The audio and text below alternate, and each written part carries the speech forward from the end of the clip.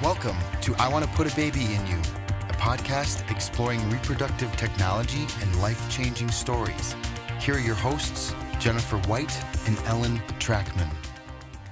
Welcome back. I'm Ellen Trackman here with Jennifer White for part 2 of our interview with Michelle Minucci. So a recap for those of you who are just joining us. So we first interviewed Michelle because she was an author and wrote this book, The Suro Fairy, but we learned quickly that she has a very intense personal story. And so the first half was talking about the story where she, in her childhood, her dad needed an organ transplant to save his life, and that really inspired her to want to be an organ donor herself. But when her husband objected, the closest thing was she decided to be a surrogate. She was matched with a single intended mother and went through multiple transfers until she finally did become pregnant. And it was with twins. Unfortunately, after the birth of the children, there were some serious complications for Michelle herself, where she was in the hospital with so many medical issues that at some point it got so bad that she turned to her husband and told her that it was time, that she was ready to go. So the craziest part is that isn't the biggest shocker the whole story. Of the story. In fact, the story takes another huge twist. So stay tuned to hear that part.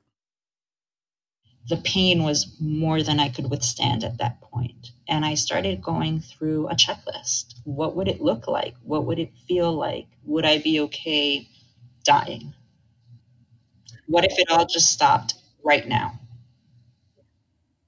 And this is why I say I was able to be conscious enough, because I thought about my kids, each one of them. Like I almost went through a checklist and an assessment. And I said, this would be awful, but I know that my husband would be able to move forward. Like he'd be able to do it. He'd make sure the kids are taken care of. He'd be taken care of, it's gonna end right here. Like the moment I can wake up and say something, if I do, that's what I'm gonna say. But if this is what's happening to me in the state that I'm in, I'm ready to go. And shortly thereafter, I came back to consciousness, I suppose, because I turn over to my right and my husband's pretty much laying, like his head is over his crossed arms right next to my head, as if he'd been staying there for however long while I was sleeping, I suppose. And I start getting teary-eyed and I look at him and I go, babe, I'm done. Like, I'm ready to go. And if you knew my husband or physically saw him, I mean, he's military law enforcement, usually very like stoic, doesn't show a whole lot of emotion type of guy. And he just turns to me, he goes, babe, what are you saying? And I'm like, no, I'm ready. Like, stop everything. He goes, you can't do this. He goes, I need you way too much. The kids need you. He starts talking me through things and I'm like, they'll be fine. And he goes, you can't do this to me. You're a fighter. Like, he's always told me I'm usually the one that's uplifting everyone. I'm the coach, right? I'm the one telling people to do, like, what am I saying? But the look on his face said more than the words that he was saying. And I took a breath and I'm like, man, can I do this to him? And I love my kids, but his reaction, he was all I had in that moment. And that was enough for me. And that was all I needed in that moment to go, shit, let's figure this out. Yeah. Even though I was not wanting to do this. And somehow, cosmically, someone must have heard that that's what I thought, because I didn't actually verbalize it. But shortly thereafter, a doctor comes in and she goes, look, we need to put you through like a couple of other things and we're going to change this around. But actually, this is more than postpartum can handle. And so at that point, a series of of medical procedures began, I had to get a midline IV, which is awful if anyone has ever gotten it. But they basically my daughter's had one. They're horrible. Yeah. Oh, yeah. This whole like machinery. It's like a sonogram thing to try to catch your vein and go through it. Yep. And my husband had actually. This started because of him. He asked them, is there something else that you could do? Because I was getting poked like every 5 minutes. There was nothing. I'm small. There was nothing left in me. And the little bit of blood that was left in me, the one that they had just put in me, it was all coming out. Wow. So they decided to do that. But then they decided that I needed to, they had taken a scan, and basically I had a condition called ileus, which is a blockage in the intestines. So I had trapped gas, I had trapped everything, which was what was causing me to physically look pregnant, which was causing the excruciating pain, because all that does is basically go up your back and your arms and all this jazz. And so they said, well, we got to put an NG tube down your nose through your throat. And it basically works like a vacuum. And it's going to remain with you for days until you're better. However long that takes. But that is a procedure that has to happen, and we would have to take you to the surgical acute unit of the hospital. So I was like, whatever's got to happen, I don't even understand until it began. The downside is to have the NG tube placed, you have to be awake. Because I was like, can you guys put me out? They were like, nope. Oh, no. And all they said was breathe. That went through my nose. But as it's going down my throat, it hurts. I mean, it frankly does. And I decide to start throwing up.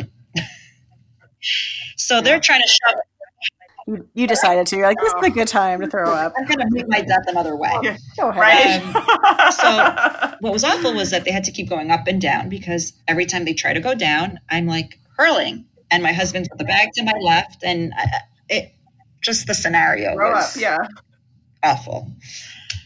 They finally got it in. And at that point, they wheel me over to the next unit where I spend the rest of my stay. I spent 11 days in the hospital. At that point in the other unit, it was pretty isolated. I was laying in bed for days on end. I had no bodily functions that I could feel. And I say this because a few days later, I pooped myself 6 times in one day without knowing. Oh, wow. I couldn't even feel it. I mean, that's all. And embarrassing. That needless to say, because it was a great day, because the doctors and the nurses were like, yay, we're getting you where you need to be. I'm like, yeah. No one's ever been so excited about poop. I'm mortified, because I'm like, did I just really? Like, I don't want to see anyone. I couldn't even give them my face. But more so because I was concerned that I wasn't feeling anything. And I'm like, what does this mean? I can't continue live this way. not knowing that I have to have right? So this is not okay. I was so debilitated that they had the commode right next to the bed. And so what would happen is that Joe stayed with me most of the time. He ended up taking 2 weeks off of work. But because we had the kids situation, sometimes he would go home and just kind of be with the kids so that they wouldn't feel so lonely. And my mom would stay with me. So both my mom and Joe were troopers, because they slept on this hospital couch for days on end, right? And my mom would get up in the middle of the night to, fix my hair. The best day was washing my hair after like 4 or 5 days. I couldn't even believe it. But when I did have a feeling that I had to use the restroom, she would help me get up. I couldn't move. I really had zero strength. I would have to have a nurse and my mother come and physically lift me and sit me on a commode and put me back to bed. At that point, I started feeling handicapped. I mean, that's the best way that I could put it. They gave me physical therapy in the hospital. And so, wheelchair, walker, all these things. And I'm like, what is going on? I felt bad for my mom, because love her to pieces. She is so used to taking care of everyone who's sick, but she kept it together because the first day that she walked in, the tears started flowing. What mother wants to see their daughter, in these conditions? But But also, I felt like I needed to be in a vacuum. I wouldn't even turn the TV on. I didn't turn the TV on until like maybe 3 or 4 days before I left the hospital because I felt bad for her. But I felt like I needed to be in a vacuum with my thoughts, with myself. I needed to mentally be strong enough to heal whatever that looked like and however long that took. Because I didn't allow my kids to come until after they had taken the NG tube out of me. I didn't want them to see that. My IM did want to come visit, but I also felt bad and embarrassed that she would see me that way. And I also had moments of frustration, not towards her or towards anyone, but just frustrated that this was happening, right? And so in moments like that, I feel the more solitude I have, the better it pumps me up mentally and the faster I would get out of here. The swelling of my legs had not gone down, and no one could really give me an answer why. I was very uncomfortable with it. I was like, I don't really want to leave here while my legs still look like I was 9 months pregnant, essentially. Right. The doctors, we were just coming up to a Labor Day weekend. So they wanted to kick everybody out of the hospital, right? Everyone was so excited. So many people were getting discharged. And, one of the nurses had told my mom, like, rumor has it, Michelle might be on the list. And my mom's like, are they going to release you? I'm like, what? Who said that? At this point, I'm already friends with everyone on the floor. Right. You're like, you are my besties now, all of you. Truthfully, I already knew everyone's life stories. And I said, I don't really know if I should be leaving. Like, I can't wait to leave. Trust me. But like, how's my labs? What's going on with my legs? Sure enough, they run some more stuff and they go, yeah, your counts are still dropping. We need to do another blood transfusion. Oh, man. Just when I was going to leave for the holiday weekend. Right. So there I go. I need another blood transfusion. What happens? It took 33 hours, if I recall correctly, for me to get the blood. The reason for that is the first time that I had the blood transfusion, they immediately gave me O blood, right? So universal blood, we're good. I'm B positive. But now the lab was concerned because they actually had to physically speak to me. They were concerned about me having blood transfusions so closely together. So they needed to confirm all this with everybody and their mother. But more so, the explanation that they gave me was that they needed to find not only B positive blood, but the blood that had created the antibodies that my body had produced because I had already received that first blood transfusion. Oh, wow. So Yeah. talk about rare. Right. You're like a needle in the haystack of the haystacks. Yeah. So they're like, so the hospital doesn't have it. And I'm like, so what are we doing? Right. They put it out to the American Red Cross. And I'm like, all right, well, let's get this show on the road. Are we going to do this tonight? Well, tonight came and went. The next day, I'm like, what's happening? It wasn't until the next evening that we finally got that going. But can I tell you, I mean, if I were to sell a weight loss program, this would probably be it. Not worth it. I'm going to pass. No, not worth it at all. I'm not paying for that program. Sorry.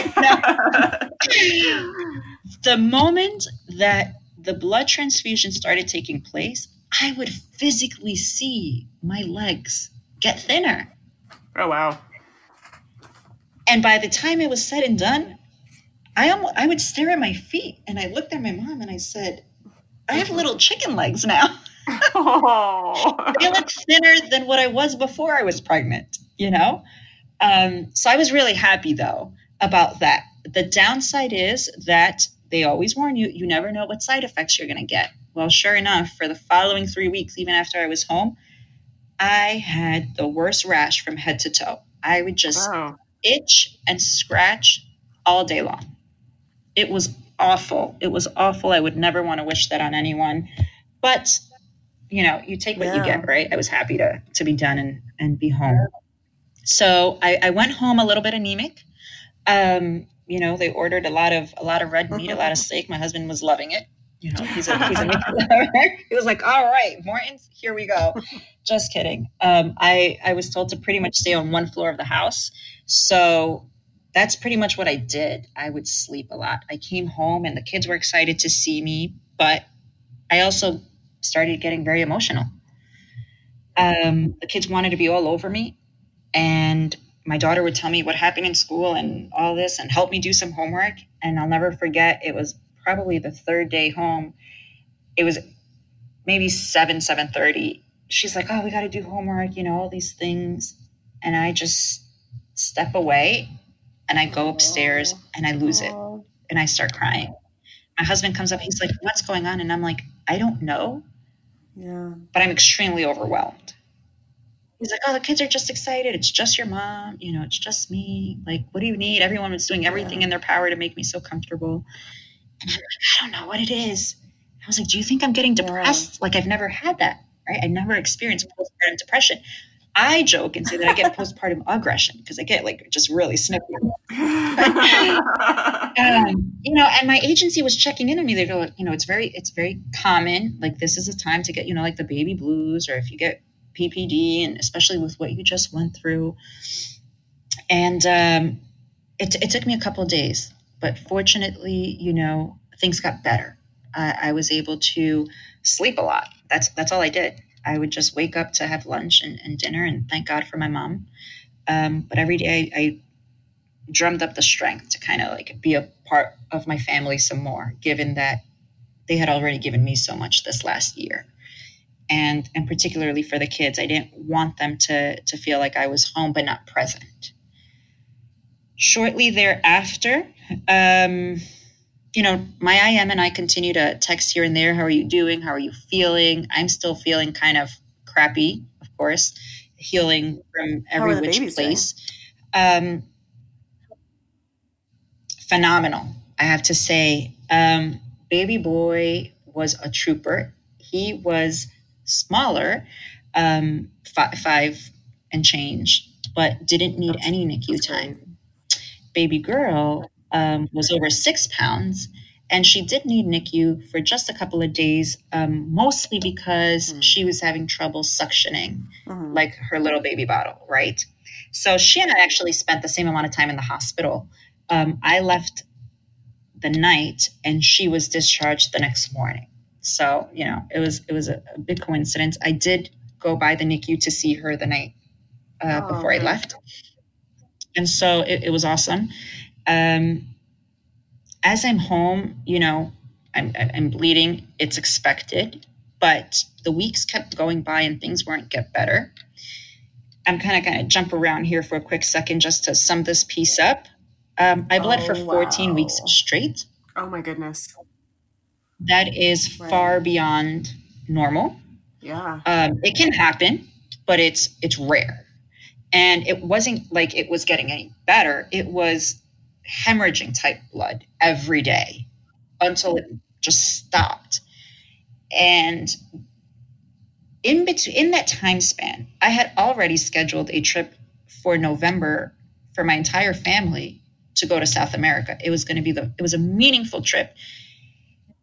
It would be the first time I would go to Colombia after my father's passing. And it would be the first time that I would take my children. So I couldn't wait to go on this trip. And the one thing stopping me was, I'm still bleeding. Am I going to be all right? Well, the night before, I was talking to my husband's family over the phone. 6:00, it's fine. We hang up. I go to the restroom and I'm like, oh, I feel like there's some clotting. So I'm like wiping again, TMI. It's not going anywhere. I start tugging. I'm like, oh, I feel a pinch. Oh, I tug some more. I really feel like this is coming from my inside. What am I pulling? Oh, God. Oh. I yell for my husband because I'm upstairs by myself. And I'm like, Joe, you got to come. And he walks in. He's like, what is this smell? Oh, my God. And he's hurling. And there is a stench. And I said, babe, this is the smell I've been telling you that I feel like I smell since I left the hospital. And something's not right.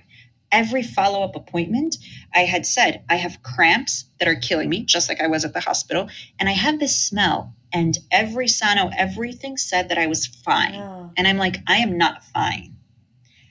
But sure enough, I'm sitting here on my toilet and I'm now smelling so bad that my husband is hurling. And he's like, what are you doing? And I'm like, I don't know, but I need to tug this thing. And he's like, well, what is it? So he's like, I got to call the doctor. And thank goodness, again, my doctor, he's one that's, on the phone or texting at any point in time. He's like, let me call him. So I said, but wait, I got to call my mom. He's like, what's your mom going to do? I'm like, I don't know, but she's got to come. And so I call her up and she's like, and bless my mom. And I have her character here, just like this in the book that I'm writing. She's a typical Latin woman. And if you think of soap operas, she makes all the sounds and the things and the drama right out of a soap opera, right? She's like right out of a novella. And she's like, what is that? What's going on? Oh my goodness. What are you doing? Are you pulling your pancreas? What are you? And I see them both frazzled. And while I'm concerned, I'm like, clearly I'm the only one who's going to keep it together here. So we get the doctor on the phone and we're also sending him some pictures. And he's like, I don't know. What is it? We're describing this. And he's like, keep pulling. And I'm like, when? Until when? Like, what do you mean keep pulling? When do I stop? He's like, you got to pull until it all I'm comes not out. a doctor, like, but I vote the other way. Don't pull. Just go to the hospital. That's my vote. Oh, yeah, exactly. So he quickly comes to the assessment that it's called a decidual cast. And this is also rare, but it can happen. I did take a moment to Google it afterwards, and there's not a whole lot you can find it. But essentially, the non-medical description, right, coming from my mouth, what I've been told is every month when you menstruate, basically this is why you have clots and clumps, right? Because your body is shedding the lining outside of your uterus. But my body chose to keep it all together. And also all the foam, quote unquote, that they pumped into me could have been a factor in kind of keeping it all together.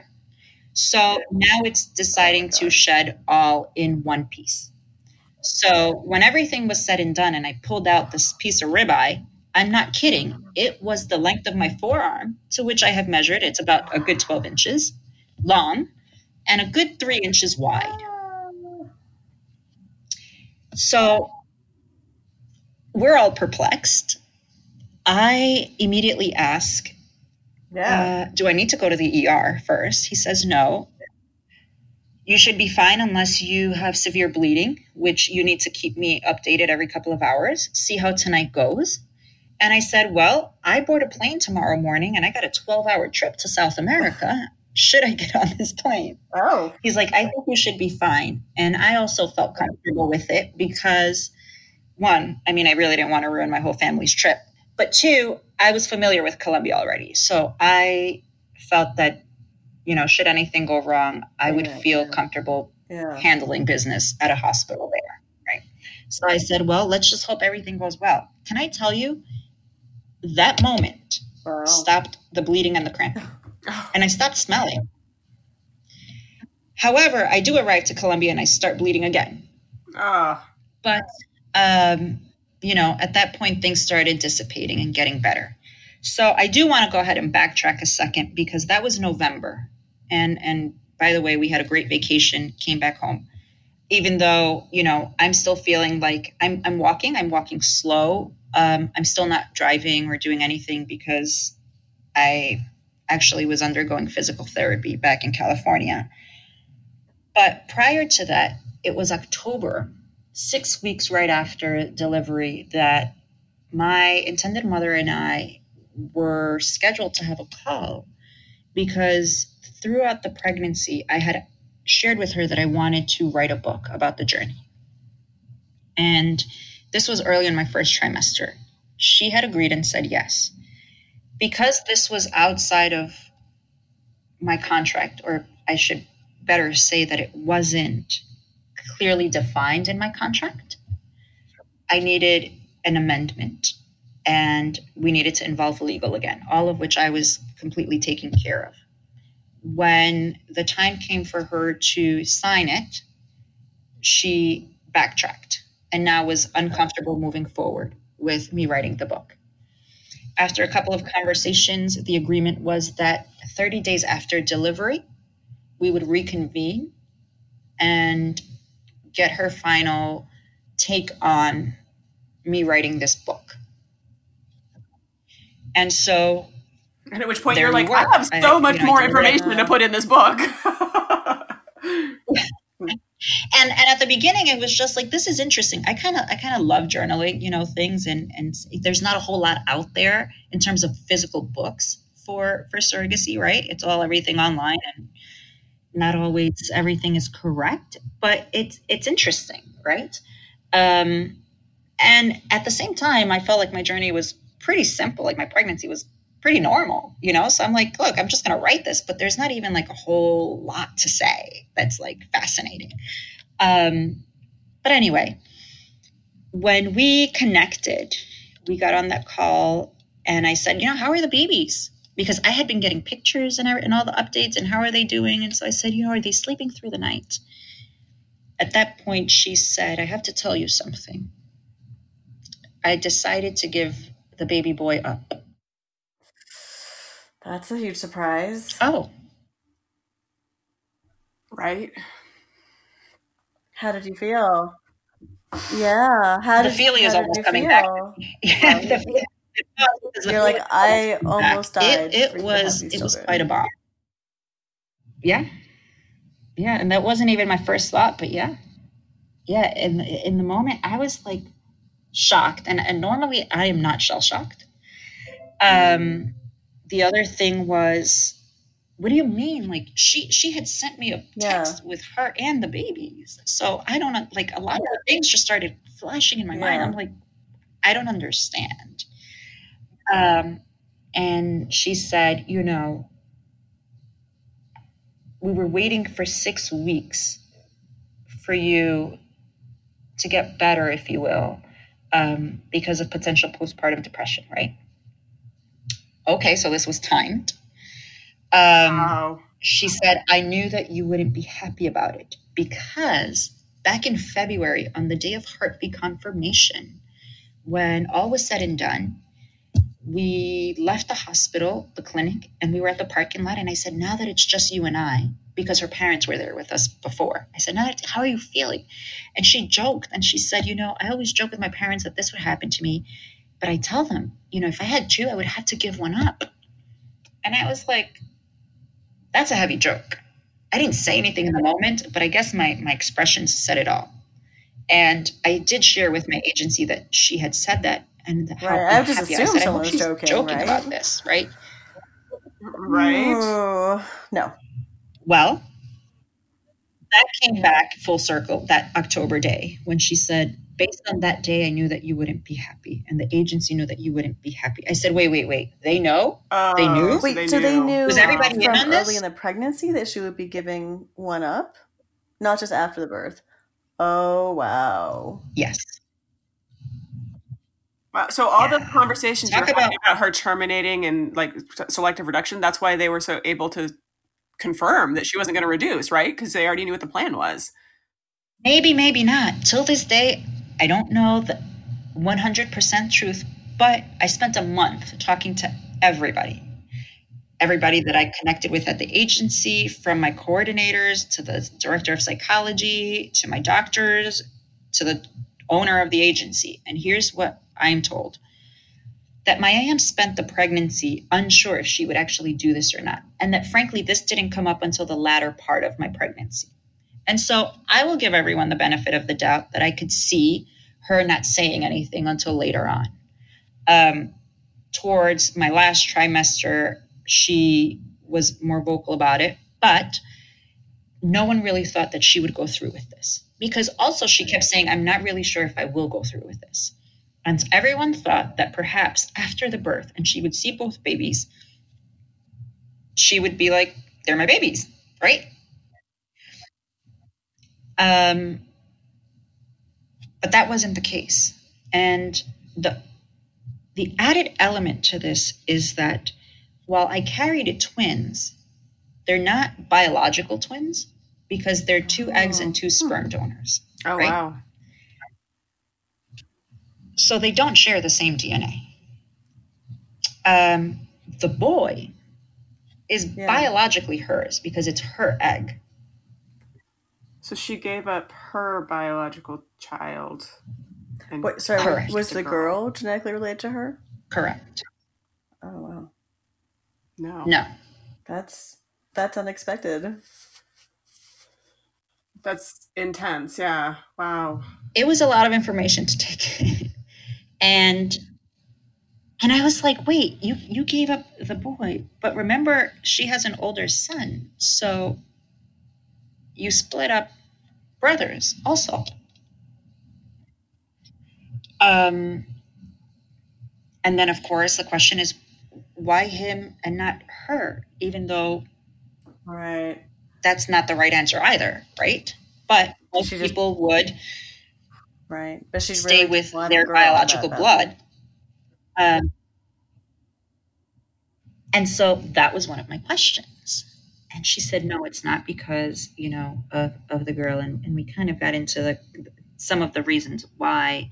And one of her biggest reasons was she felt that because she doesn't have another connection to the baby girl versus the baby boy, she would still be able to keep him in her life. Yeah. She opted for an open adoption so that she could still continue to see him, and they would raise him, teaching him that she is his mother. And so this way, she would remain with the little girl while keeping an open relationship still with her son.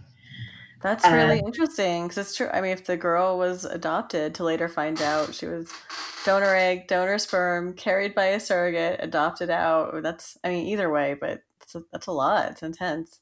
There's a lot of intricacies here. So I said, okay, well, she did open up and tell me a little bit of the arrangement. And so, which I'll share in a moment after I share this question with you. I said, did you ever consider asking me? And she said, briefly. But something that she had said earlier had already answered that question. But nonetheless, I asked. And she had shared with me that he is with 2 dads. And so she felt comfortable knowing that she feels that it's important for a boy to have a father, or fathers in this case. And essentially that she wouldn't want to compete with another woman, and she would want to remain. So many dynamics. That's really fascinating. And so I was going to say, so much, psychological onion to peel back on that one. Wow. And so she didn't say more about why she didn't ask me, but I quickly pieced things together for myself, I should say. And I just don't think that I would have fit into the plan that she had, right? Where I would have been mom. Also, she did know that eventually we would move. My family would relocate. At the time, I didn't know that I would be relocating, but it was in our future. And so the dynamics wouldn't allow for her to be present as much or part of it as much, right? With the distance factor and the fact that, who's mom and so forth. And so I was bummed that she kind of had made that decision, but not, because ultimately, it's her babies. The decision is hers. But I thought, we were deeper than the superficial stuff, right? I don't, just so many things crossed my mind at that point. And I was still shell shocked. I almost couldn't say much that day. I did cry while on the phone with her, and she understood why. She also shared with me, how hard it was for her to make this decision. One of the other pieces was that she called me a day or two after the 30-day grace period. So once you relinquish the baby, and this is all what she has told me and educated me on, once she relinquished the baby, she would have 30 days to change her mind, essentially. So by the time she and I had that call, those 30 days had already passed. Wow. As well. But then she purposely waited. Not that, I was going to be a game changer in any way, because her mind was already made up. But I don't know if these are all true facts, but these are the feelings I had at the moment. And some I've gotten better about or changed perspectives, or I can see different things because we have continued our relationship. We're still friends. But it was a lot to take in, at first. And I was mad. I was sad. I was sad for his fate. I was sad about everything that had gone on with me physically. I was still healing, physically, emotionally.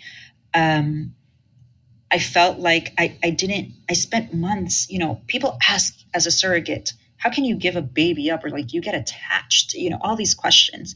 And I go, no, it's like when you're making, you're excited to give it away, for someone, right? Like a homemade gift for someone, right? Right. And I was like crafting all these months, and then like, you just regifted my gift. I don't understand. And so I was like, I have to break this down to my mom, who's upstairs, and my husband, who's upstairs, right? She said, I know this is a lot to take in. I don't know if you're going to want to continue, our relationship, because she had an idea that she would still want me to be involved in her daughter's life in some capacity, right? Like still, like we would remain friends forever. And she said, I was fearing before losing you if you ever found out, and I kept it. But I know that I also fear right now losing you, even though I'm telling you the truth. And so I know that you need time to think about how you want to move forward with this relationship. And I said, yes, I do need time. I need a lot to process. And so I did. I took a month in that time from talking to her. In that time, I also, connected with everyone in the agency, and I needed answers. I needed to know all sides of the story, right? I felt betrayed. I felt hurt. And a part of me also felt, well, maybe professionally they have this due diligence that essentially, maybe they didn't have an obligation to tell me, right? And it goes back to the point of, this is such a hard business, quote unquote, because you're not dealing with widgets. These are people. These are emotions. And so technically, did they have an obligation to tell me? No.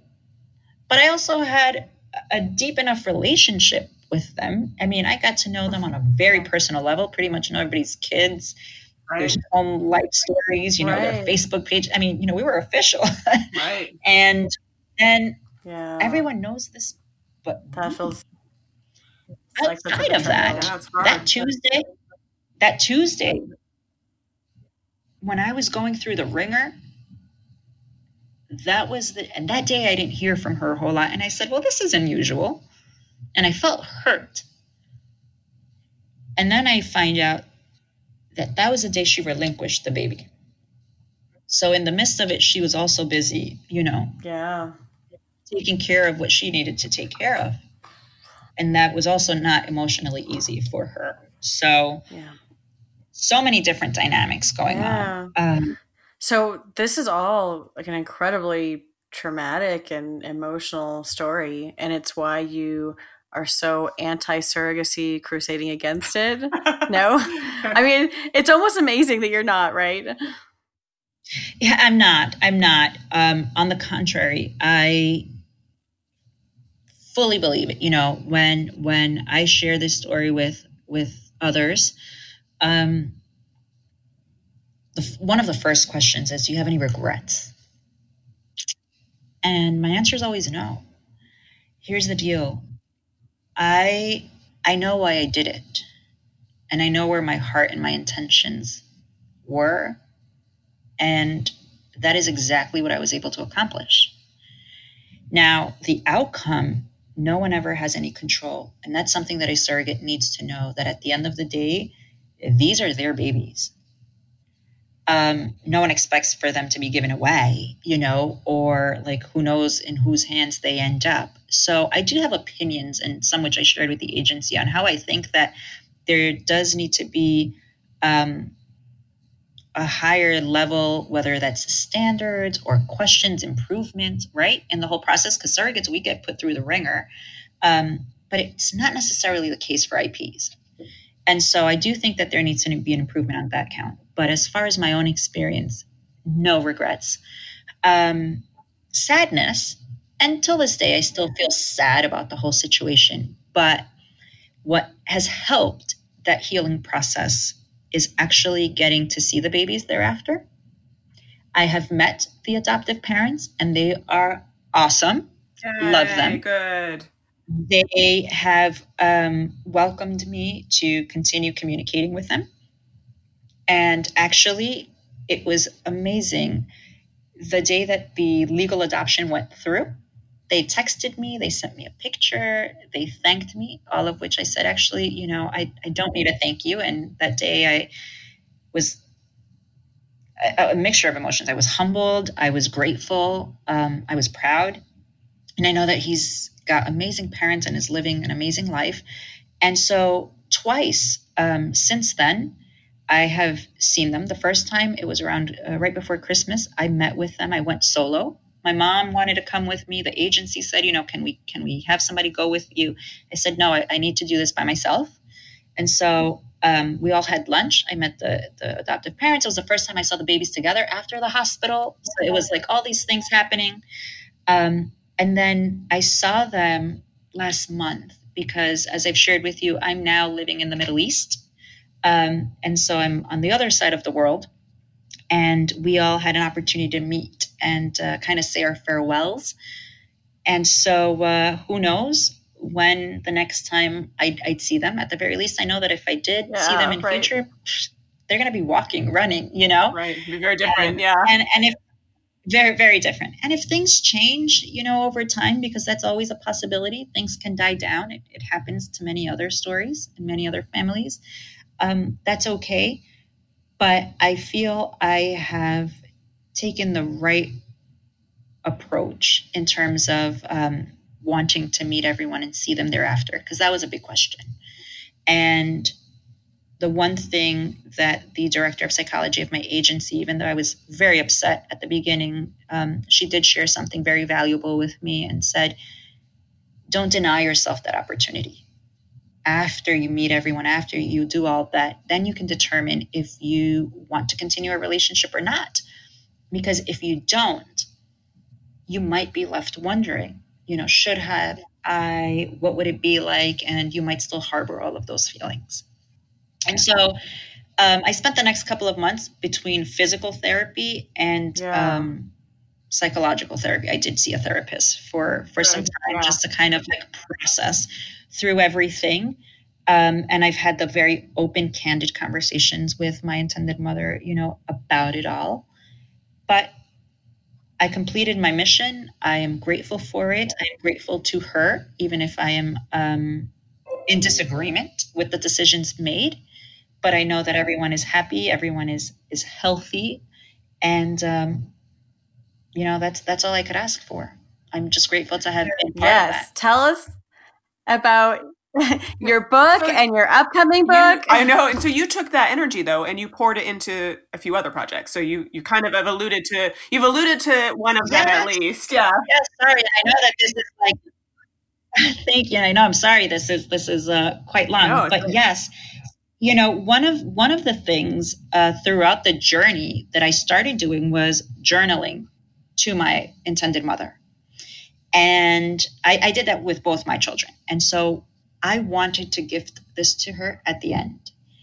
But the downside is if you go out to the market, you go to Barnes and Nobles or anywhere else, all the journals are basically, you know, traditional pregnancy. It's your own baby. Or you have to do what I did, and I bought blank journals. But I had to buy two. And so I would start writing in one and then copy the same thing in the other because I wanted a copy for myself. And this got the wheels turning. And I'm like, I got to create something. I have to create something that's going to put out two copies in one journal. And this could be a great gift. So I am in the process of creating this awesome journal. And then more things started happening for me. Inspired by my IM. She always said to me, there aren't enough resources for IPs. A lot of things are surrogate based. How do I explain to my oldest child? How would I explain to the kids later on? And so I remember explaining to my children through the books and through everything else. And so I took it upon myself to write the children's book, The Surro Fairy. And the narrative is both for surrogates and IPs to share with their children. However, IPs were at top of mind for me. And it basically explains the process. It is also the first book, to my knowledge, because I have read a couple of the children's surrogacy books, that showcases same-sex parents. And I think that that's important because that is a large demographic in surrogacy altogether. And after our conversations, she has agreed, now that everything is out in the open, that I could fully tell my story. And so I have been writing my entire journey, from childhood, kind of how we started today's chat, what led me to it, what happened, and how it's been up until literally last month when I last saw them. And so I'm in the editing phase and excited and hopeful that it will all be out. Is there an expected timeline of when they'll be out? Yes, so The Surro Fairy, the children's book, is already out on our website, surrofairy.com. And we'll link to that also too. On Amazon. Yeah, we'll link to it as well. Awesome. Yeah. Thank you. And my expected timeline for the big book that I call should be out before end of year. That is absolutely my goal. I've just spent this last month kind of settling into my new home. But as soon as the kids start school here, I'm going to go, full force because I have bigger plans for the brand. It's not just getting Surro stories, which is something that I am doing, definitely giving a call out to IPs to share more of their journeys. But my intention is to connect with doulas, medical professionals, agencies that really, and attorneys who have been a significant part of surrogates. You should listen to the episodes of our podcast because we have all of them. Right. Absolutely. My goal is to create this space because there are so many websites, a lot of agencies, like everyone has kind of like their own thing, but I want to remain pretty neutral, right? I don't work for anyone in particular or have anything to gain for that, but more than just providing the resources for anyone and a couple of specific products. Later this month, a specific water bottle called Fairy Water bottle. Everything will kind of have that sentiment that has a pill organizer in it. Really cute. And I did also create a travel medical kit for all the meds, injections, pills, all of that. Very smart. For Surros. So great. I do have the samples with me. They will be released in the next couple of weeks out for shop. And so It goes back to just making life easier, having the heart and that special magical touch so that journeys aren't so transactional. So they aren't just so dry, which sometimes they can be just because it's the nature of what we're dealing with, right? Right. So stay tuned. Yeah, there's so much. That is impressive. And we will definitely stay tuned. And please update us as your next book comes out, as your products come out. We'd be happy to get that word out to our listeners as well, who I'm sure will be excited to follow you and everything you're doing. Thank you. It's been awesome being here with you ladies today. Thank you for the extended time. I know this is going to be amazing for anyone that it touches. And I'd love to just continue to be of support to the community at large. You touched me. I'm cold and dead inside, and I cried. So thank you so much for being here with us. I really appreciate you sharing all of it. Thank you so much. I think we're both so at a loss for words after this. Michelle's journey was so unbelievable. And I will say just like the grace that she has handled everything with has been, I think more than the story, just like how she has handled it and how much grace and how kind she has been, even in the face of things that are pretty horrific, is really, truly inspiring. And I'm just really amazed, even noted in the interview, that this experience didn't make her think negative things about surrogacy, and in fact has turned her to be more supportive and help provide resources to those who want to do this and support them throughout that. Yeah, no, and definitely we want to encourage people, go check out her book, and I believe she has another book coming out very soon. She does, yes. So we will link to that eventually when we get to that point, or when she's got it ready to go. But until then, we have to thank our crack team that does all of that linking and all of those great things for us. Thank you, as always, to Chris at Work at Bird Studios, to Lexi, Amanda, Ashley, Tyler, everybody on our team that makes us sound awesome and are really important to us. And we're really thankful to have them with us. So thanks so much. Talk to everybody soon.